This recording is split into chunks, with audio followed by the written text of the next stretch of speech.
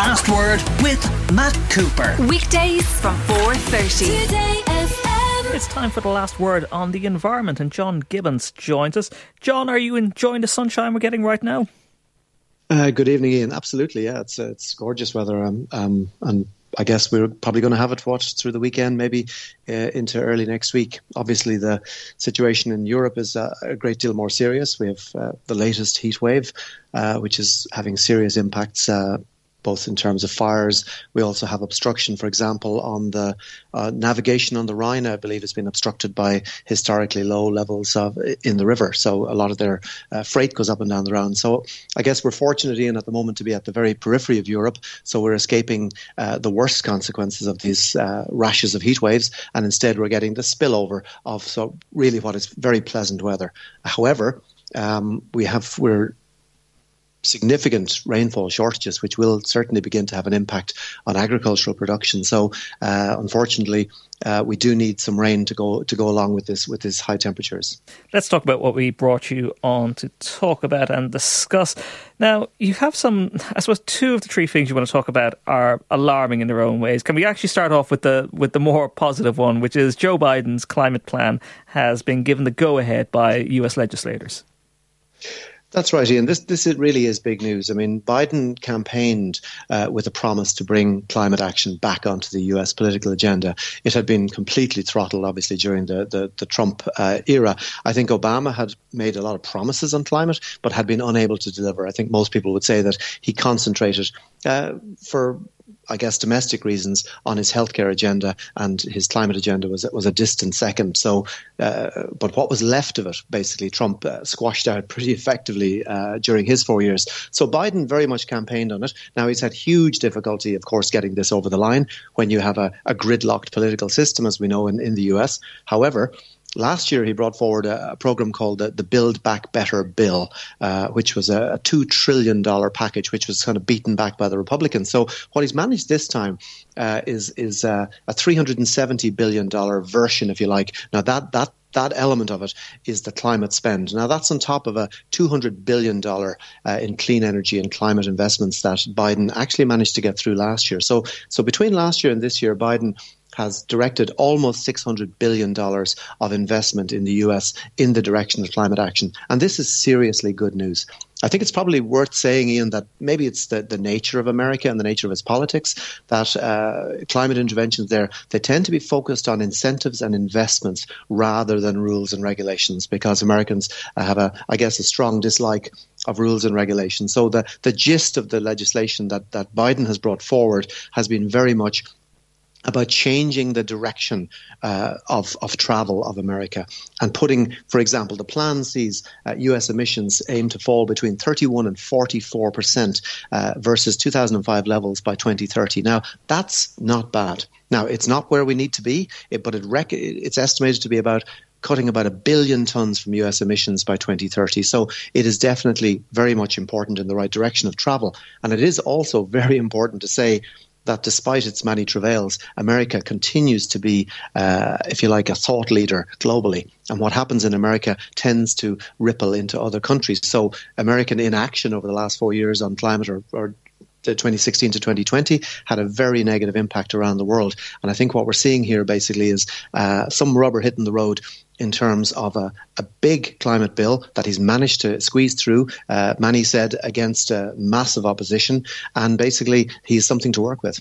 Some of the things, John, are pretty clear. Well, here's what you're offering for rebates on electric vehicles, also getting people to put in heat pumps into their homes, which is all very well and good, and everybody's doing that around the world. But getting the American economy to change, getting away from coal mining, getting away from big industry that are heavy users of emissions and carbon, that's going to be much more difficult. It is a much more difficult pathway, but I think that what's important to say, Ian, is that the purpose or the effect of the regulatory changes and the investment that Biden's administration are pouring in is to reduce the costs of renewable energy and also to reduce the costs, for example, of electric vehicles. America is slightly unusual versus Europe because a huge part of its emissions is tied up with its sprawling transport system. They have oversized vehicles. They have tens of millions of them, huge highway network. even their heavy goods are moved by road. So they have this massive problem with transport emissions. But the good news, of course, about transport is it's one of the sectors of the economy that can be and will be electrified. So with heavy investment, you can overcome a lot of these. On the industrial side, you're absolutely correct. There are bigger challenges there. But again, renewable energy in many cases is economically comparable with fossil fuels, and particularly when you start to strip away a lot of the subsidies that have made fossil fuels possible. Now, there have, of course, been some setbacks. We know in June, the US Supreme Court limited the US EPA's ability to regulate emissions.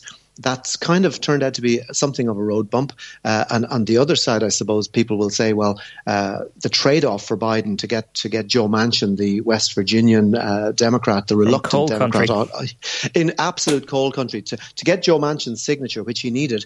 The Biden administration, they have allowed the sale of new oil and gas leases, including in the Gulf of Mexico and on federal land. Now, this, of course, is anathema to environmentalists, but the reality is US politics is a snake pit in terms of getting concerted climate action. And I think, we really have to hold our nose a little bit here and say that what he has achieved is quite remarkable, because I will say this, Ian, up until really a few weeks ago, climate action in the US was dead in the water, and that has absolutely profound global consequences. A final thought, if I might, on that is it's critically important, of course, that Biden wins in 2024, because if he doesn't, depending on the timing of the legislation that he brings through, it would be possible for an incoming Republican administration to reverse many of these. So we need, anyone who's interested in climate regulation and a habitable planet, we really need to see either Biden or another Democrat hold on to the White House for another 4 years to lock these changes in and make them permanent.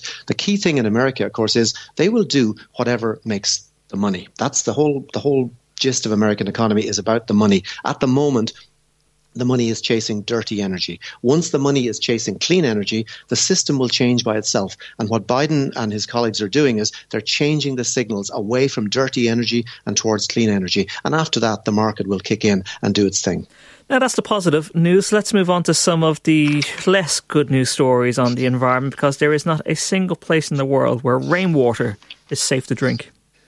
Yeah, this is an amazing study that was published earlier this week. They're called forever chemicals, Ian. And we know, for example, that 99% of Americans have these chemicals in their bodies. And you can expect a similar proportion in Ireland. Now, the chemicals in question, they're a class of chemicals known as PFAS, or per- and polyfluoroalkyl.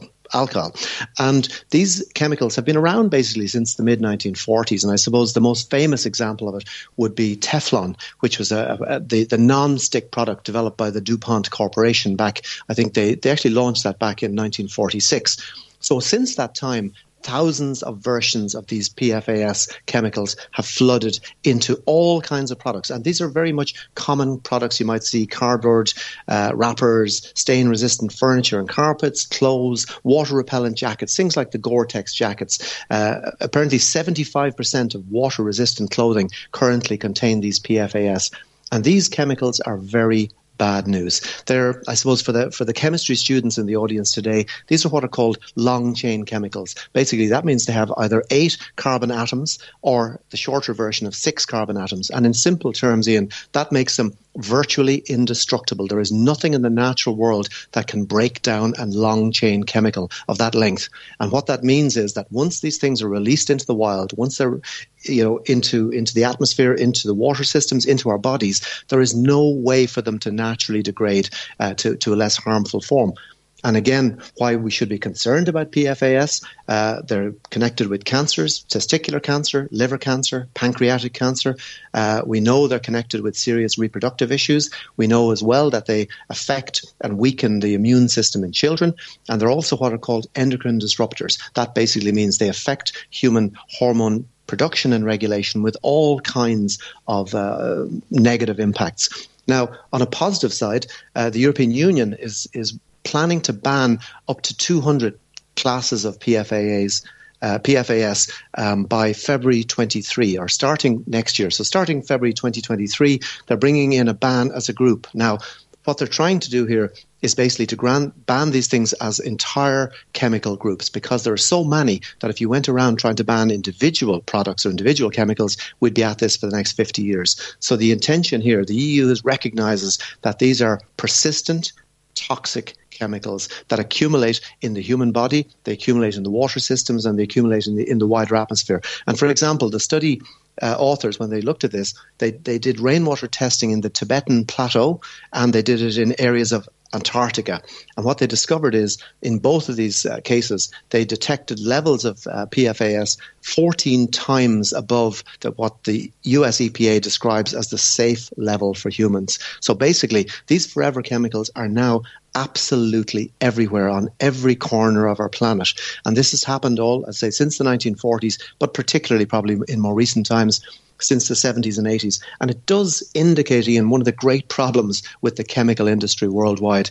They produce this stuff, they push it out into the marketplace, and then it takes scientists, it takes activists, it takes lawyers, years and sometimes decades to figure out what exactly is in the chemicals, and then to chase them into court, and eventually, years and decades later, to persuade these companies to please stop poisoning us. John Gibbons, on that note, we will leave it there. Thank you very much for your contribution this week. Talk to you next Thursday. The Last Word with Matt Cooper. Today FM. It all happens here.